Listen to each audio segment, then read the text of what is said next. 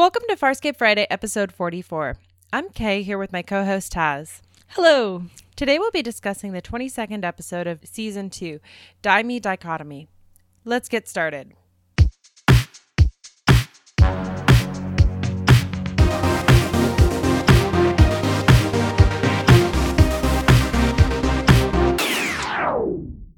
Welcome back. Here's a quick summary of Daimi Dichotomy. The crew takes Moya to a planet where a known healer is based.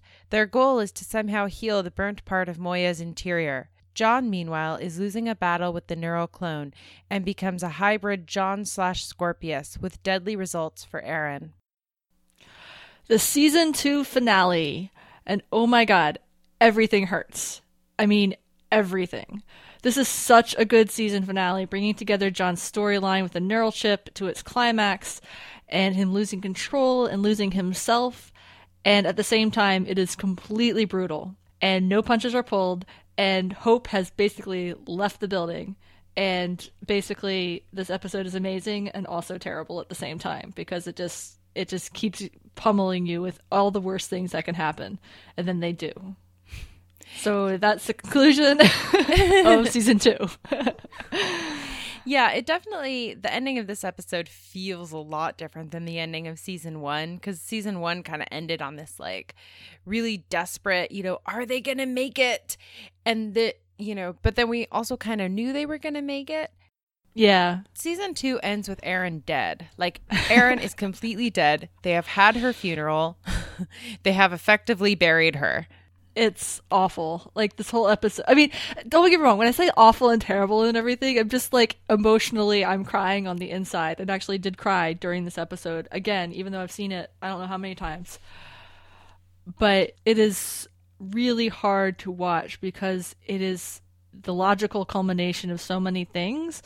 And they are earning their stripes here as being a serious sci-fi show with like serious consequences for people's actions. And actions do not happen in a vacuum here. And they have brought together this whole arc of John and Scorpius from this whole season where he's slowly losing his mind to its conclusion. And you just see John behaving as Scorpius would because the neural clone has taken over his body. And we, the audience, know, but the crew doesn't know. And you just see them get hurt, and you see everybody get hurt. So even though there's this underlying current of we're going to get Moya some help and heal her, and we're going to get John some help and heal him, it's really tough to watch. Mm-hmm. That's my conclusion. It's just really tough. Yeah, this is definitely one of those episodes of Farscape that's like drama with a dash of comedy, And yeah, there is something very operatic about this, where characters get what they want, but it's not quite, and where anything good that ever happens always happens at a great cost, and where things are just horrible, not because anybody is a bad person, but just because that is how the universe works. Except Scorpius. Except for Scorpius, who apparently is made of Teflon. Yeah. Okay, don't get me wrong. I love Scorpius' character, but watching him take over, so tough. Anyway, so they have arrived at this planet where there's a doctor, surgeon, diagnosian, and his henchman, because he doesn't speak in a way that's that easy to understand by translator microbes. Yeah, and actually him not being able to speak via translator microbes makes for some interesting moments, because, for example, when the henchman is quoting the price, he's kind of like, oh yeah, it'll be 14,000. And then the doctor calls him over and he says something, and then the henchman comes back and he's like, hey, well, he's being a real stickler and he always says I undercharge. Now it's 15. Yeah. And so you aren't quite sure what the doctor actually said. I kind of get the sense that the doctor is like, why are you charging them so much? And because you can kind of hear, and I went back and listened to it, you can kind of hear under that conversation. So you have Aaron and Dargo on one side talking about how it's a ripoff, and then you have in the background Grunschleck and the diagnosian talking, and you can only hear Grunschleck's side of the conversation, but he's saying something to the effect of, well, you can't run that facility without me.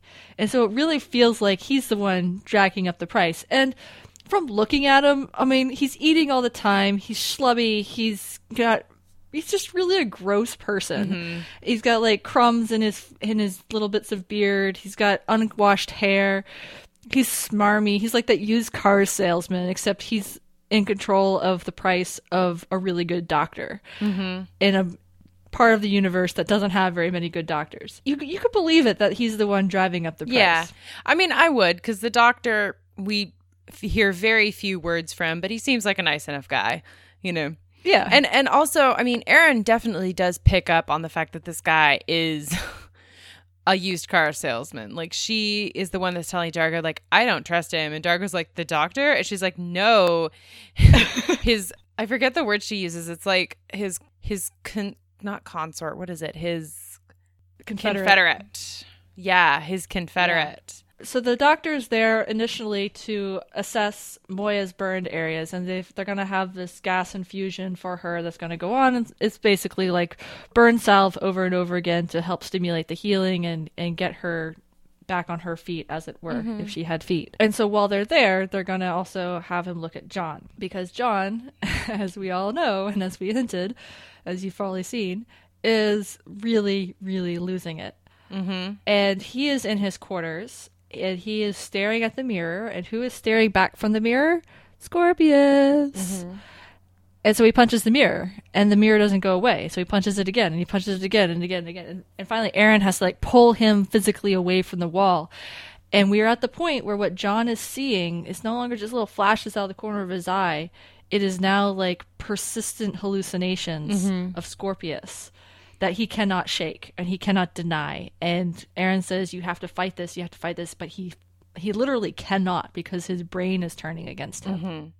Yeah, and I think that the interesting part of that conversation is that Erin sees it as a weakness, whereas obviously it's not a weakness. Like, John literally has this, thing in his brain, and later on we actually see his brain, because like the doctor has something that exposes the brain without like visually, so you can see what's going on, and you see just this black webbing throughout his brain of like Scorpius's control. So I think that what Erin is kind of saying is like, you need to get it together, you need to be strong, you need to get this under control.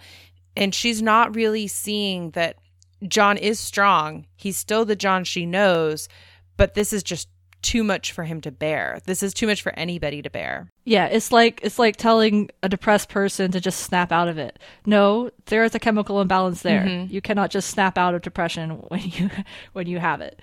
And so he finally just kind of like gives in, but he's not really giving in because Scorpius is taking control. And then the visuals on this are awesome.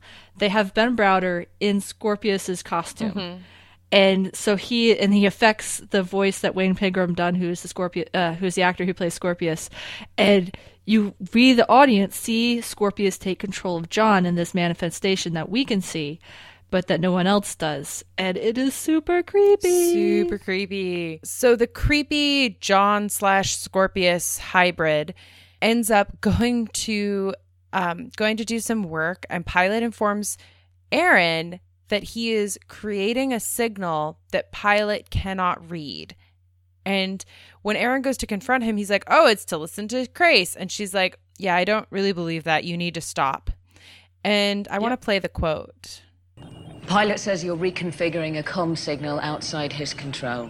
I want to eavesdrop on Crace's radio traffic without him knowing about it. I still don't trust him, Erin. Crais and Talon saved our lives. They saved yours. Look, Erin, if you're worried about the inside my head, don't. He's under house arrest. Remember what you said?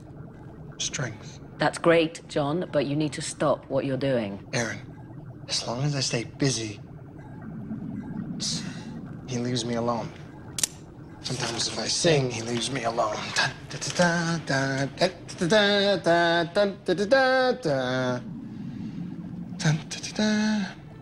Look. Once the diagnosis is finished with Moya, he's going to take a look at you. It won't help. I am reminded at this point of a word that you actually brought to this vessel. Hope.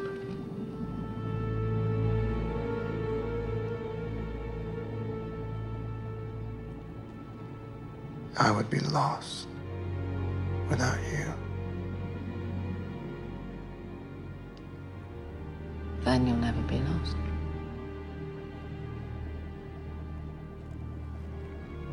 what happened. You have worked your way into my heart.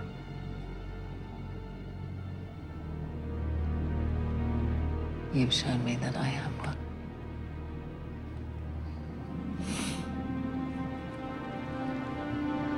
I love you.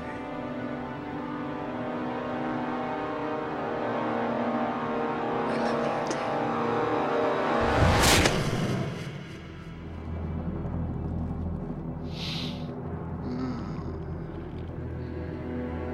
You are so my girl.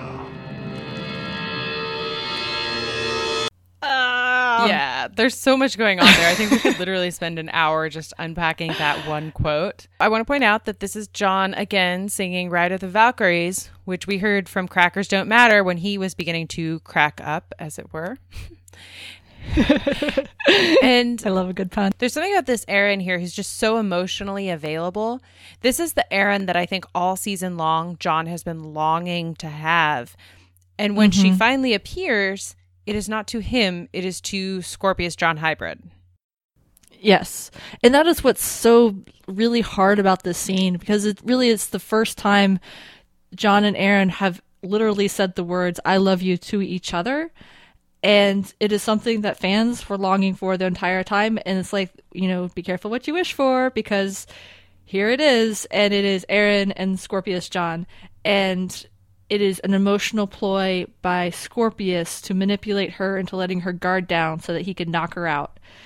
You hear that in the music that plays along with it. Like, as that scene progresses, you get the creepy, something bad's going to happen music at the end of it when Aaron says, I love you. And then after she gets knocked out, you see Scorpius in his mask, or John in his Scorpius mask, and he licks her face. Ugh.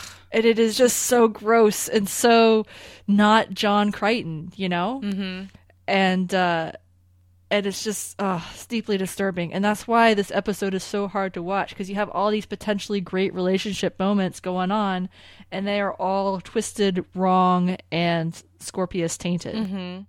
But I think the interesting thing here to note is the language that Scorpius John is using, because I don't think this is just Scorpius taking over John's brain. We've kind of been talking about the influence of the chip over the past few episodes, and I honestly don't think it's that Scorpius himself is taking over John's brain. I think it really is that Scorpius is just influencing John's brain, that Scorpius is putting his emotions and his actions, and he's kind of forcing them into John's brain so that John's own personality kind of wraps that up in who he is, if that makes sense. Because hybrid, it is like a John, but just a John with like this overlay of Scorpius. Yeah. No, I like how you put it that way, because it is clear that Scorpius is taking what John has there within himself. Mm-hmm. And we see it later on with the piloting of the module. Mm-hmm. You know, he says John learned how to fly an atmosphere, and that's who he's using. So yeah, I like that it's an overlay. It's a distortion of John underneath. Mm-hmm. Yeah. Well, and I think what really solidified it for me is that moment when John is like, that's my girl, or you know, she's my girl, something like that, because those are not words that would ever come out of Scorpius's mouth, even though they're said with Scorpius's accent. Yeah. So this marks the first part of John being taken prisoner by his crew for his own protection. So Jothi and Dargo, whose relationship we'll get back to in a minute, they come in and they basically do like a crossfire tonguing of John to knock him out, you know, the Luxon tongue. So they get him under control. And even though he is restrained and they take him down to get assessed by the Diagnosian, and when he comes back and all, you start to, you see the influence of Scorpius in him, his friends still don't fully believe he's gone. Mm-hmm. You know what I mean? Because later with Zan, you know, he convinces her he's restrained still. He convinces her to, hey, join me in Unity so that I can send a message to my dad. And Zan's like, okay, you're physically restrained. That's all I have to worry about. Not realizing that the mental component is just as compromised, and even more so compromised than they believe. Mm-hmm. And I think it's like, yes, they know he's compromised by Scorpius's influence, but they don't realize the extent of it. Yeah. Yeah, I think that's definitely true. The reason that Scorpius and Joffy both go after Jon in the first place is that the thing that Jon was playing with is he released like a special signal that was only known to peacekeepers that were captain and above. So Crais hears the signal and is immediately like, call the ship, something bad's going on. And so it's kind of like Scorpius knows the signal, so then Jon knows the signal. So when they go down to the planet and they have the Diagnostian look at Jon, it's Crais and Stark there, and Crais is kind of like, oh, I'm here for moral support, you know, and also, I don't know, I think partially to, you know, check out his rival for Aaron's affections. And even Crais is horrified at the visible influence that Scorpius's neural chip has had on Jon's brain, because it just looks almost like a cancerous growth over so much of Jon's gray matter. Yeah. And it's really disturbing to look at. I mean, I know it's embedded within the folds of his brain, and it's all around the outside of it. And it's just I think it's such a really great visual for showing the pervasiveness of Scorpius's hold on him. It's not just one aspect of his personality or coming out in these different little things. It's everywhere. Mm-hmm. Yeah, exactly. So Jon, gets back up on the ship, and Zan goes into unity with him, and apparently, like, Scorpius is some sort of also equally powerful. This was a part where I'm like, okay, like, don't get me wrong, I love Scorpius, the badass villain who is completely unbeatable, but I'm like, does he have to be good at everything? You know, yes, like, he has to be good at everything. Because apparently he's also good at, like, at unity, which, whatever. Yeah. Well, okay, here's my take on that. That the neural clone is only an entity of the mind. Mm-hmm. And maybe the real life Scorpius wouldn't be able to do this because whatever, but this is like, he is concentrated and only uses the brain. And if we think of him as an overlay of Jon knows how to do unity, and so he's influencing that. Okay, that's I don't know. Hand wave. Hand wave. So Zan is knocked out, and Jon is now free.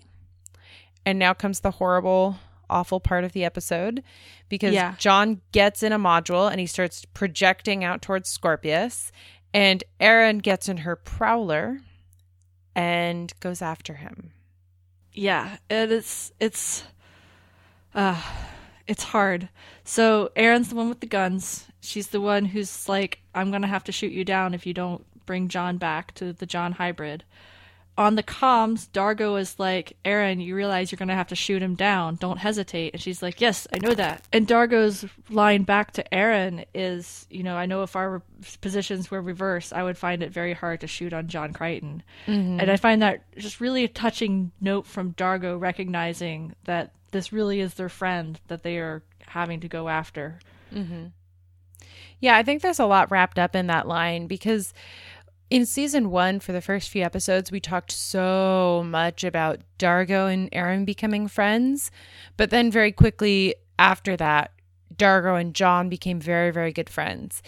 And here it kind of goes back to that place of them both respecting each other, of both Dargo and Aeryn respecting each other and being able to warrior tell each other like it is. And this is Dargo essentially being like, I get this is hard, but you can't blink on this one. Yeah. And also kind of being a support for her, like saying, I know this is hard, I'm with you on the decision. Mm-hmm. Like, you're not alone in making this decision kind of thing. Yeah, that's a good point. Because in that way, maybe it reminds me a little bit of They've Got a Secret, where it's kind of like, we all have to make this decision to kill a crewmate. You know, in that case, Moya, but in this case, it's Jon. And, you know, Dargo's got, and, you know, so Dargo is giving her that support of, you're not alone in this. Yeah, it's not all on you, especially since it is a man that Aeryn is in love with at this point. Yeah. You know, I mean, she's the one in the Prowler because she's the one with the skills to take him down, but it's a heartbreaking situation to be in. And it just, it gets even more heartbreaking. So what happens is they have back and forth with Scorpius Jon about coming in. And Scorpius is like, sure, I'll land. And then he lands right on top of Aeryn's prowler, basically disabling it. And so she has to eject. And things just get worse from there. And I'm just going to play the clip that happens at the end. Aeryn, Can you comply? Negative. The harness is jammed. Your Frelling tire must have damaged the mechanism. Aaron, listen to me. This is John. It's John. Yeah, is it really you, John? Yes, listen to me. You do not want to be in that chair when you sit down. Well, this harness won't release. I don't have anything to break it. Aaron, you have to get out of the damn chair. I don't have any choice. Come on, please, do something. Do something. I don't have any options. Baby, you're not gonna die like this. You are not gonna die like this. I hope you meant what you said in the neural cluster. I did. And she is over ice, and her ejection seat melts the ice, and she crashes into the water, and she can't get out of her harness. And you hear John scream, and you hear Crais scream, and you hear Dargo scream, and you see Rygel and Chiana and Zan all in shock, and she goes under the water. Mm-hmm. Well, I'll point out that Chiana and Jothi are hugging. Yes. That's what you see. That's what you see. And we'll get back to Chiana and Jothi later when we hit that storyline. Yeah, this scene kills me every single time. This is where I started bawling again. So if you cried, don't worry. We were crying too. Yeah, that was really upsetting. I think, okay, so in Look at the Princess, we were kind of talking about how John recognizes no-win scenarios and Aaron doesn't. Like, it's really hard for Aaron to look at any situation and be like, there are no options. You know, her thing is, if there are no options, then I will kill myself kind of thing. Yeah. But here, she is the one that's telling John, there's no other option. And John keeps telling her, you need to get out. You need to get out. And she's like, how? Yeah. Well, I think the difference is that he was the one in the no-win situation and Look at the Princess, and she wasn't. And here she is the one in that position. And I think when it's you in that situation, it's a lot easier to recognize, because when it's the other person and you are left helpless, like the only thing you can do is try to do things or try to get them to do things. Even if there is no way or nothing for them to do, that helplessness translates into not giving up. Whereas here, there's literally nothing she can do and even less time to do it in because she's falling. Yeah, that's a good point. It's kind of the perspective of like who is in the situation. Yeah. And yeah, I think that the interesting thing is here she can't even bring herself to say again, I love you. You know, she has to make a reference to it. She can't even, she doesn't have the strength kind of to bring it up again. Yeah. And the other heartbreaking thing about that is earlier when John was kind of back to himself, John was like, are you mad at me about something? Because she was really angry at him. And she's like, you really don't remember? And he's like, no. Yeah. And that must have been hard for her. I mean, how much courage does it take to say I love you to somebody the first time, which it takes a lot of courage. And then to not have him remember and then know that he is being possessed or influenced by Scorpius on top of that, and losing that moment that they had together. And just knowing that he doesn't fully remember, but he must know something's going on here when she says that, when she's falling. It's just really hard. I think both for Aaron and for John and for us as viewers too. Yeah. So Aaron falls in the water and Crais and Dargo both have her position. So they manage to rescue her body. And then they have a funeral for her. Yeah. Let's go back just a little bit to Aaron and Crais' relationship, because Crais is completely wrecked by her death. Like, he also has like a death cry of anguish. And afterwards, when he's talking about Aaron, he's really broken up about it. And the scene right before Aaron goes off on the Prowler, it was actually one between her and Crais. He and Talon have invited her aboard to make her an offer. And it kind of mirrors the previous episode, Lions, Guns, and Money, when Aaron offers them something. But here they are offering her, and I'm just going to play it. Unlike your institutional upbringing, my parents were compassionate, moral, emotional. I value those traits. They're beginning to emerge in you. Crichton may not survive. Moya may be permanently crippled. The others are contemplating their next move. You're an officer and a strategist. Have you not planned yours? Sounds like you have a suggestion. This ship, this emotional ship, needs guidance.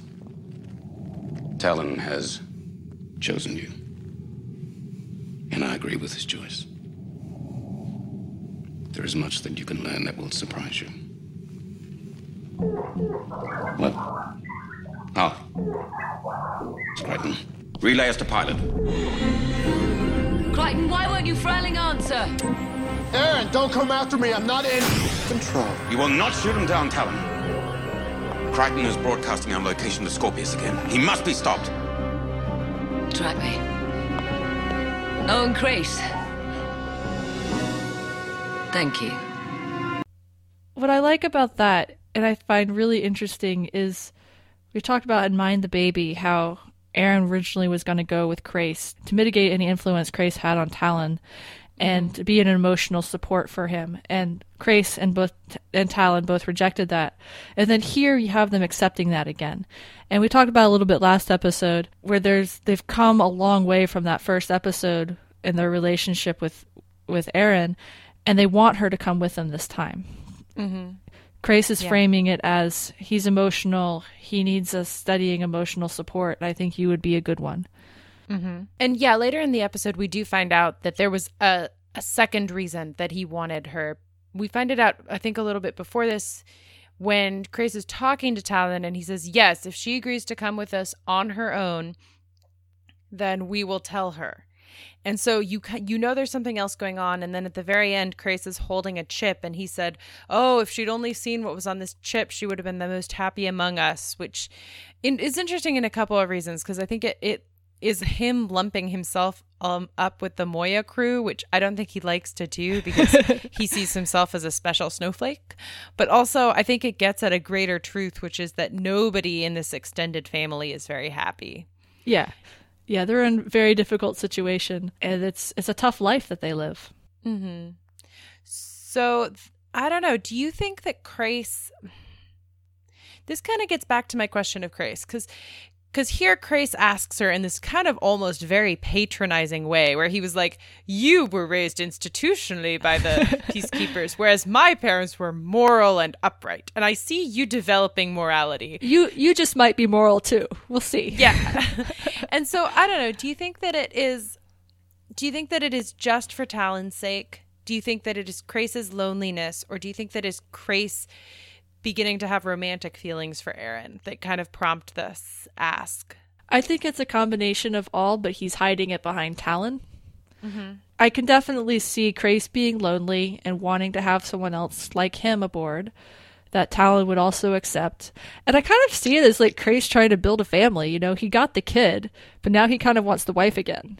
You know, mm-hmm. They had the bad breakup, and now he wants her back because dealing with Talon on his own is either hard, or he thinks Talon would benefit from it, or, you know, he wants some companionship for himself. I mean, we talked last episode, Aaron was potentially offering sex for helping them out, and mm-hmm. I don't think he's demanding that specifically here, but he's offering her a place. You know, he's offering her a home, because mm-hmm. the other thing that he does to frame it is like, well, Moya might not recover, John might die, and everyone else is going to go on their separate ways. Mm-hmm. So what are you going to do? And if you want, you can come stay with us. Like, we were welcoming you into our spaceship happy family home. Please come join us. You know? Mm-hmm. So it's like, I think he's like family building in a way. I would maybe buy that. That's interesting. I think that, Crais building family. Yeah, I don't think he thinks about it that way.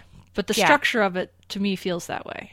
Yeah, no, and I see what you're saying. I think what's interesting about Crais reaching out to Aaron at all is because the real first time that they met was in Nerve Hidden Memory. You know what I mean? Because before that, she was just the soldier that was kind of talking back to him, and then he offhandedly declares her contaminated, and he literally doesn't, even though he's sending messages to her, he doesn't even recognize her voice or really remember who she was. Do you know what I mean? Until Hidden Memory, when she leaves him in the Aurora Terror being tortured. Whereas to Aaron, Crais was this like larger than life figure who had this disproportionate impact on her life. So I kind of feel like what to Crais must just seem like this very simple offer of like, hey, come and hang out with me on my really cool PK ship because you're the only other PK I know that is not actually a peacekeeper, you know, like, whereas to her, it's like literally her having to forgive the man that ruined her life and destroyed her in certain ways. And going back several years too, or several cycles too, because remember, it was under Crais' command that Velaric from The Way We Weren't, that she turned him in over that. Yeah. It's, I don't know. So I feel like what's interesting here is that, you know, I think from Crais' standpoint, this is, oh yeah, let's get back Talon's mom, you know? And from Erin's, this just must be such a loaded question because in the past, she has been very empathetic towards Crais, you know? Yeah. She has been willing to give him much more the benefit of the doubt than anybody else. But at the same time, I'm like, she does have this really layered history with him that I think he just almost doesn't even see. Yeah, I could see that. At the same time, though, at the end, she thanks him for the offer. And I think, you know, she has this, there's this power imbalance, right? He was the captain, she was the grunt. And she has come to the point where she is now his equal. And they both know it. You know, that's what it feels more like, a meeting of equals when they talk to each other these days. Not that she's accepting or anything, but just like he's finally acknowledging that she is his equal in a lot of ways. Well, not quite, as you said. He was quite patronizing when he told her that, yo, you might have morals too. But you know, she has that standing, I guess, is what I'm trying to get at. And I think she's acknowledging when she says thank you at the end, which is why that quote went on for longer, that she does have a place with him, that he's thought of her and is somewhat worried about her, even if he has underlying motives for it. You know, it's still very kind of him, and I don't know, kind? I don't know. Maybe not kind, but she still has a place to go, even if it's not the best place. And she does love Talon, so I don't know. Yeah. That's a really good point too, as kind of more the meeting of equals. Yeah, something like that. And what's interesting though is even as you're saying that, it does make me kind of think that like, so they go from this, you know, power imbalance of him the captain, her the grunt. But whenever you have somebody asking, do you want to come with me? It automatically gives that person, the person who's saying yes or no, they automatically have more power. Yeah. So kind of even by asking this question, it's kind of shifted to this position where Aeryn is the one that now has the power to decide. And I don't know. So I like this idea of a power imbalance. I think that looking at future episodes where Crais and Aeryn interact, we'll have to keep an eye for kind of how it develops. Yeah, it's a lot of good stuff to think about with the two of them, because I think they have a complicated relationship that's not easy to parse. Yeah, for certain. And what's nice, though, is that the writers don't really forget about it. Do you know what I mean? Like, they kind of, the characters move on and they grow. And while I kept talking about, you know, this like layered past that Aeryn kind of has with Crais, it does appear like she may have forgotten it, because she isn't like, well, you kicked me out of the Peacekeeper, so I am not going to forgive you. But at the same time, you can tell that the actors and the writers are both aware that even though she as a character has kind of moved on, that it's still there. It still exists in her backstory. I don't know. I guess I'm specifically thinking of Teen Wolf, where like they had this character that was essentially like mind raped by another character. And then like 2 seasons later, they interact like nothing has happened. And it was like literally very, very clear that the writers had just forgotten that occurred. So I actually haven't seen Teen Wolf past season 3, but I think for Aeryn specifically, she has grown a lot.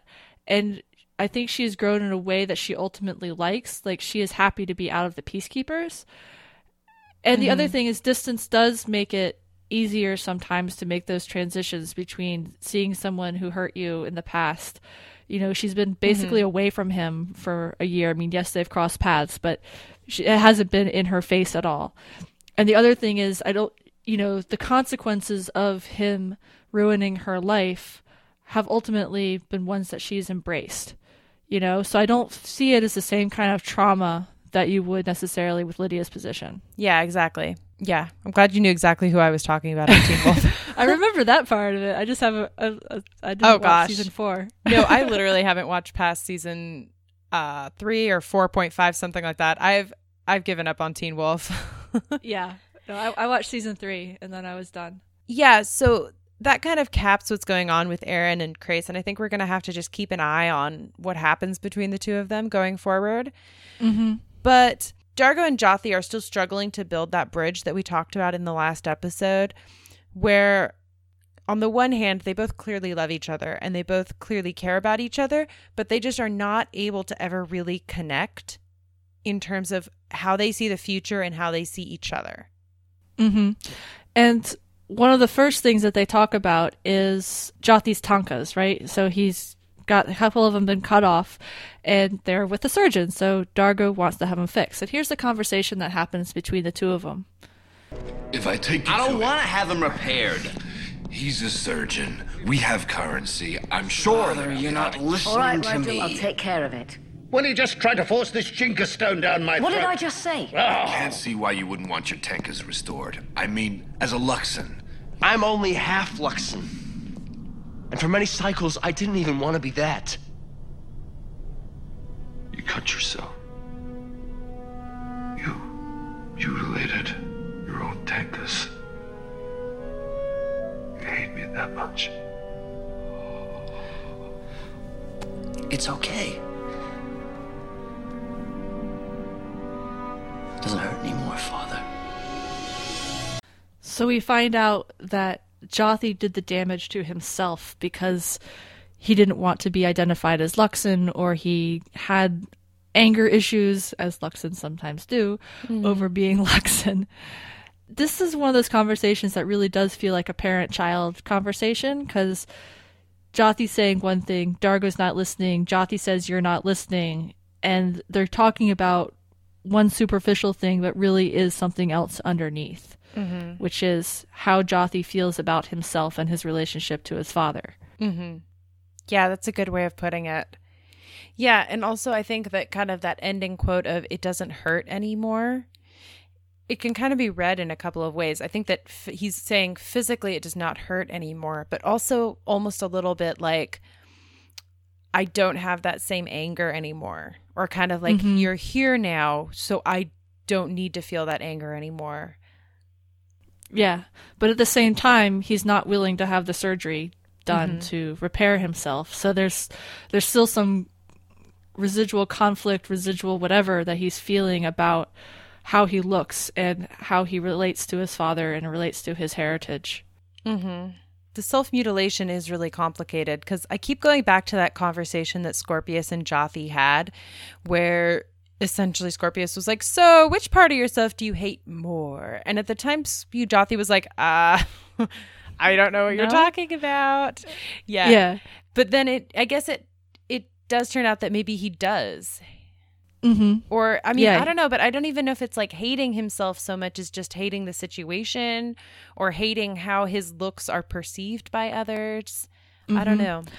Well, I mean, the other part is he's half Luxon, is what he points out. And I think he pointed this out last episode as well, that being a half-breed, that being part one thing and part another just complicates things even more, right? Because he doesn't look fully Luxon, but he has all the markings of it.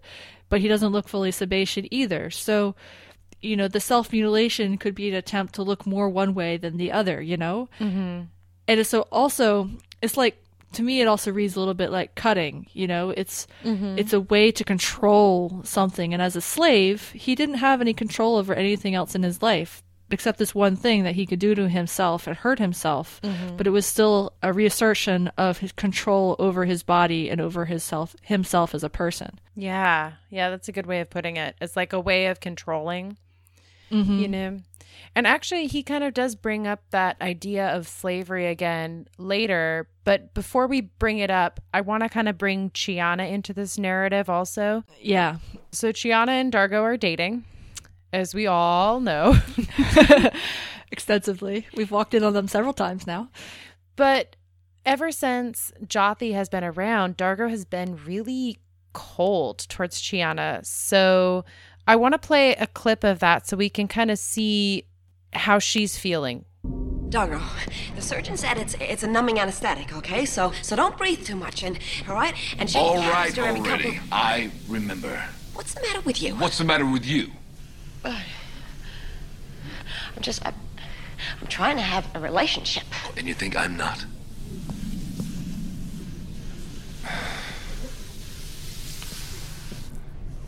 Listen, Chiana. You have to understand, it has been so long since I've seen my son. Dargo, I know how long it is. There is no one who has lived his dream of finding your son more than me. You gonna help, Dargo? Couldn't you wait a couple of microts, Stark? I was talking to Chiana.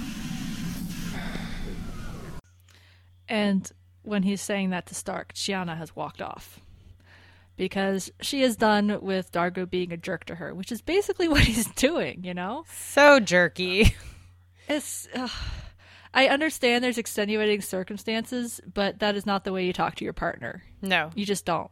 Not if you want the relationship to survive. No, yeah. Saying like, what? You know, and earlier in the episode, he kind of roared at her like, what? You know, and she, and it's kind of like, dude, no. And I think that Chiana's point here about her having, I love that phrase that she uses. There's no one who has lived that dream the way that I have.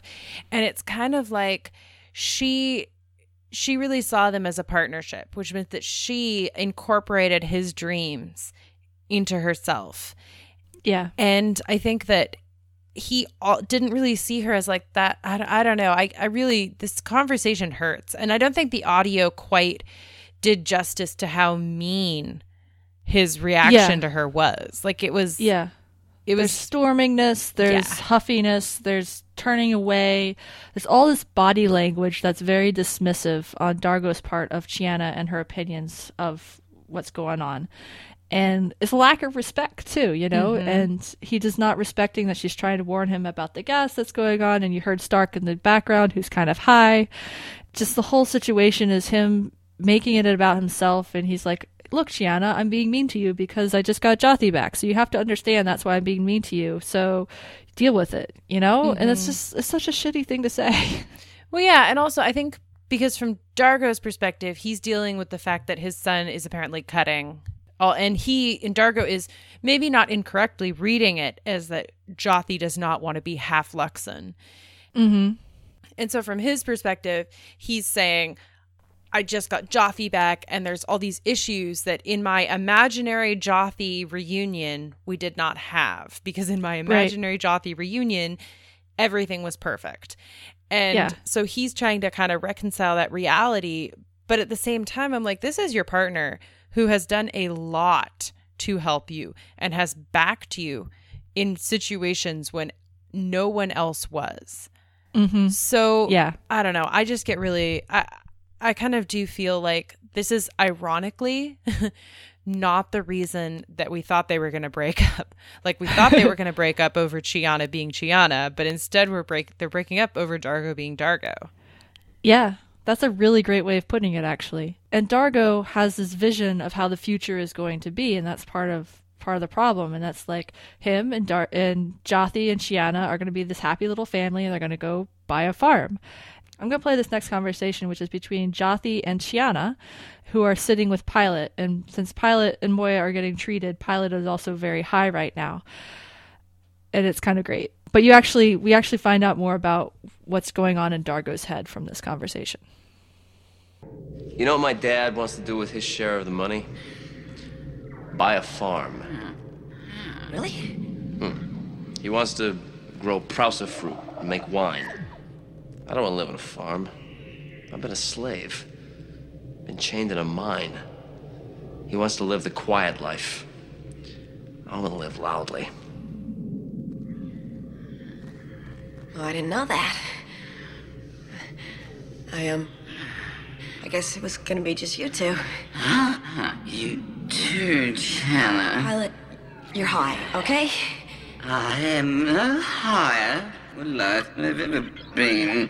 My position is fixed. No. I mean, the drug in Moya, it's messing with your brain. He's been using my DRDs to practice. Wanna see? Secret.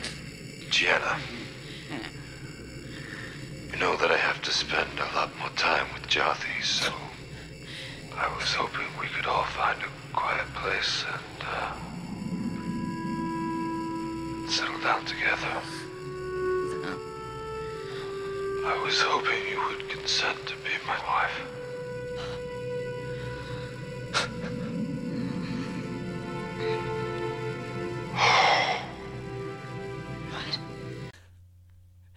All right, first tip. Never tell Pilot your secrets and then let him get high. Right?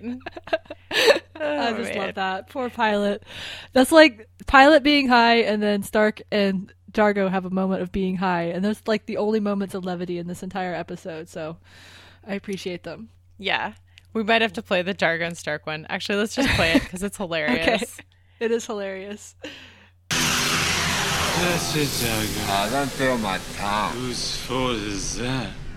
I fell you. Just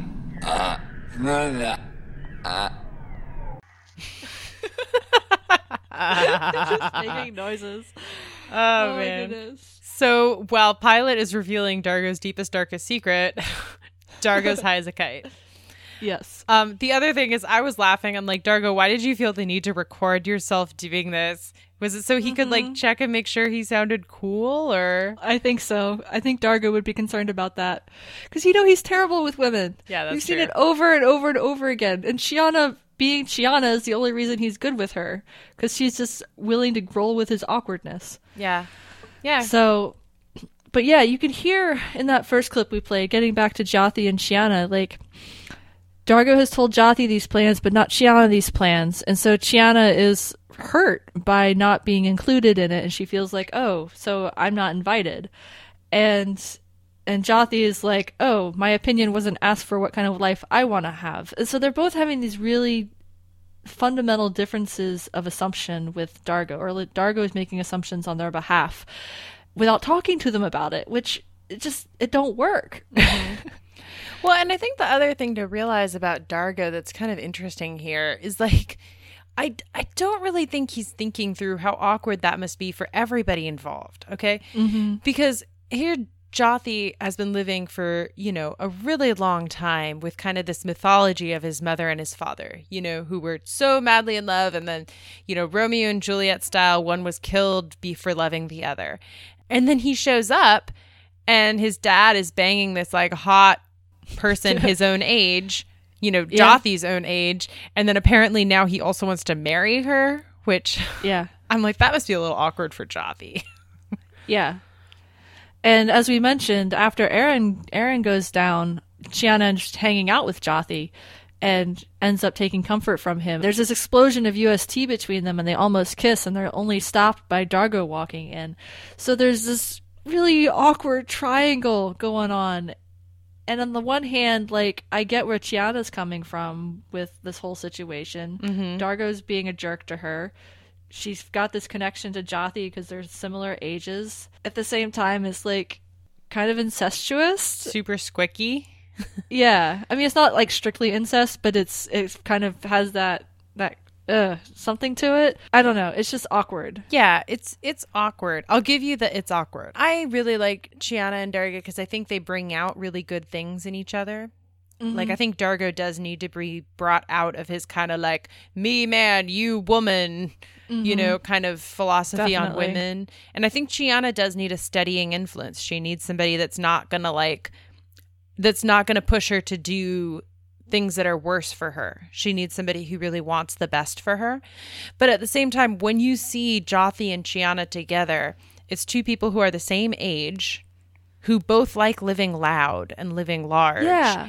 And who kind of just seem to come at life from the same perspective. And also they've had similar backgrounds in the sense that Chiana has also been on the run for a really long time, and Chiana has also seen seedier parts of the galaxy than Dargo has, and Chiana has also had to do things that probably she has not told Dargo about because she knows how he would judge her. And so I think that they're just coming at it as two characters that if there wasn't Dargo involved, I think they would still want to be involved with each other. Does that make sense? Yeah. No, it does. And that's why I'm like, you can clearly see the connection between Chiana and Jothee. And I think it is not a wrong thing for them to get together, if that makes sense. It's just because Dargo is his father. It's not that the relationship is bad or wrong or anything like that. It's just the situation with the three of them is awkward. It's awkward and it's not your usual love triangle. Yeah. Yeah, that's a good way of putting it. Yeah, because it's not like two men competing for the same girl's affection kind of thing. It's kind of more complicated than that. Yeah. And I think that what gets me about the Jothee and Chiana thing is that it really is kind of developing under Dargo's nose because he is handling both of them so poorly. You know, like if he had been better to Chiana, if he hadn't been such a jerk to her, probably she wouldn't have been looking to Jothee at all. She wouldn't have been interacting with him. But you kind of get the feeling that when she and Jothee are hanging out with Pilot, it's mostly to bitch about Dargo. It's mostly because Chiana's like, yeah, your dad's being kind of a jerk. And Jothee needs somebody to talk to be like, he has this imagined life where I, who have never lived, am going to be living on a farm, which sounds horrible. Yeah. Yeah, no, that's it exactly. Because Dargo's not talking to them, so they're talking to each other about him. Mm-hmm. Yeah. Yeah. Yeah. So, yeah, I will admit that I'm kind of team Jothee Chiana. My allegiance has shifted. Yeah, I can't fault you for that. So that brings us to Erin's funeral, which, I cried again because it's just heartbreaking. They're in this ice cavern. She's going into one of the stasis pods that the Diagnosion and Grunschlack, his sidekick, used to keep body parts. And we had a brief introduction to them earlier where for John's surgery he needs some sort of part. Is it like replacement brain or cerebral fluid or something? I don't know. But anyway, they talk about getting him a donor match and they find a couple bodies. And I'm only mentioning that because that'll become important later. So Erin's funeral is it's really touching in a lot of ways. And there's this operatic music going on. Every one of the crew has a little special tribute for her. Zan officiates and actually kind of has some really nice love, poetry about moving on to the next life and going with Grace and all these things. Mm-hmm. So Dargo leaves her his Qualta blade, which, going back to their friendship and how important that blade is to him and his family, that he's leaving it with Erin. Mm-hmm. That's huge. Yeah. It's big. I think it goes back to kind of their interaction in the last episode where they do see each other as equals, as warriors, and then Rygel leaves her something, but it looks valuable, and he kind of says something along the lines of, you deserve this more. And it's really touching for Rygel. I know. Instead of stealing her stuff, he's giving her something. I think it's one of his things from Hyneria, one of his status symbols from Hyneria. I don't remember what Chiana... Does Chiana give her anything, or Chiana just like holds her hand? That's what I thought. I don't know. And this goes back to kind of that we do have a lot of room in this show for like male-female friendships and male-male friendships, but I always wish there was more breathing room for like women talking to each other and being friends. But I don't know, just Chiana like holding her hand and getting all broken up. It really did remind me that like they are characters that are friends, that she and Chiana are friends. They are not strangers. They are not just roommates. They're friends. Yeah. And then John comes up and asks for Dargo's knife, and he's wearing shackles because they know he is compromised. And he takes a lock of Erin's hair, which is, the look on his face. I mean, Ben Browder knocks it out of the park again with the emotion going through John Crichton at Erin's death. And it is just, again, heartbreaking. Mm-hmm. And there's kind of this moment when John is holding the knife where you are kind of concerned that he's going to hurt himself. Mm-hmm. Yeah, definitely. He's really broken up about what his body did to Erin. Yeah. Yeah. So then John goes to get the brain surgery. No one else is around. Scorpius shows up, and maybe we should play that clip. Yeah. My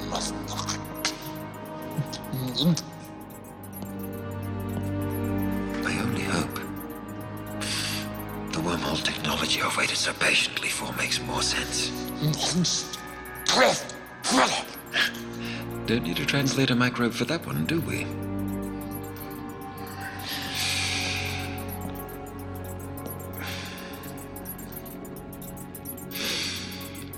you've cost me much. And I do not suffer disappointment well. I condemn you, John Crichton, to live, so that your thirst for unfulfilled revenge will consume you. So to set that up a little bit, John has had the surgery. The diagnosis has snipped memories and sometimes cut memories from his mind. So he's been awake for the process. And one of those potential memories that was cut, that was open-ended, was all about Aaron, and we don't find out if he keeps it or not in that scene. And then Scorpius walks in and knocks the Dionysian out by breathing in his face, because they're so sensitive that they can't handle germs from regular people outside of their sterilization zone. And then we have John, who can't speak because of brain surgery, struggling to say anything, with completely helpless at Scorpius's mercy, and Scorpius picks up the chip. And I think it says really interesting things about Scorpius, that his inclination, now that he has what he wants, and now that John is so paralyzed in a lot of ways, I mean, not physically, but he can't talk, he's stuck, that he's like, live and have unfulfilled vengeance. And I hope that makes your life miserable. I'm like, Scorpius, I think that says something about you, dude. Yeah, in more ways than one. Yeah. I think what I really got from that, from the unfulfilled vengeance and him letting John live, is kind of that I think Scorpius, more so than John, like Scorpius really saw John's inability to tell him about the wormhole knowledge as like making him Scorpius's nemesis. John also saw Scorpius as his nemesis, but that was because Scorpius was hunting him and trying to cut his brain open. Whereas I think Scorpius was like, you didn't give me what I wanted exactly when I wanted it, so now I'm going to leave you a tortured life. I'm like, okay. Yeah. But yeah, Scorpius's fixation on vengeance and leaving people to be as miserable as possible. Just knowing where Scorpius comes from, because I've seen the show before, it's just, I find it very telling that that's what he chooses for John on a Watsonian level, as opposed to a Doyleist level where we can't kill off our main character yet. Yeah. I mean, and the other thing I think about that is that the neural clone, it always used to both John and to Natira, it was kind of like, well, once, to John, it was like, well, once he gets the wormhole knowledge, and the chip, he's going to, you'll die a quick death. Quick, painless death. And then to Natira, that was also the clone's kind of solace, was you'll die a painless death. And so I think it's interesting that at this point, Scorpius is so mad that he's not even like going to give John the painless death anymore. He's like, no, your death is going to be because of unfulfilled vengeance. Yes. Oh my goodness. Scorpion, your neuroses. Yeah. You could write a PhD about them, I guess.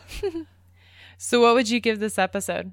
Okay, I would give it a 5 for like just sheer culmination of season 2. I think it's a brilliant ending, as much as I kind of hate it. I kind of do hate this episode a little bit, just because it's so hard to watch, and every single storyline except for Pilot and everyone else being high it's just hard. It is hard. And I think that's why it's brilliant, because it doesn't pull any punches. Oh, yeah, I definitely agree. I easily give this one a 5. I think it's because this one, I mean, I know we only gave Liar's Guns and Money Part 3. I know we only gave it like a 4, but at the same time, I'm like, just the level of difference. This one just felt complete to me, where it felt like all the different plots had breathing room. It felt like there was action in it, but it wasn't like the action was the whole episode. It was just enough. It was like the right amount of action, and it was the right sort of action. Because I feel like for me, action for action's sake, I mean, I will happily watch like all of the action movies, all your superhero action movies. But I'm like, give me any day a scene of John and Aaron in fighter pilots talking to each other with like all this emotional stuff going on as they're in an action scene. Do you know what I mean? Yeah, I know exactly what you mean. And this one had not just that scene, but many other beats to it that really really felt like the fulfillment of the season's promises. You know what I mean? Yeah, exactly. And it's a killer cliffhanger too, because it's John strapped to the table with his brain hanging out and Scorpius walking off.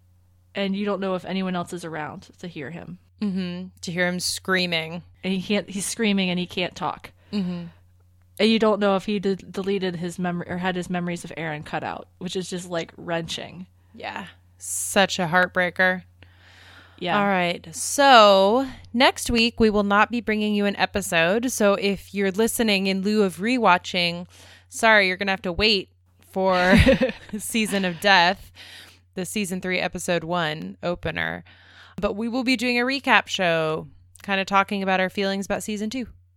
Yep. And we hope you will join us for that. And we are Farscape Friday Podcast. We are at Gmail, we are at Dreamwidth, we are at Tumblr, and we are Farscape Friday on Twitter.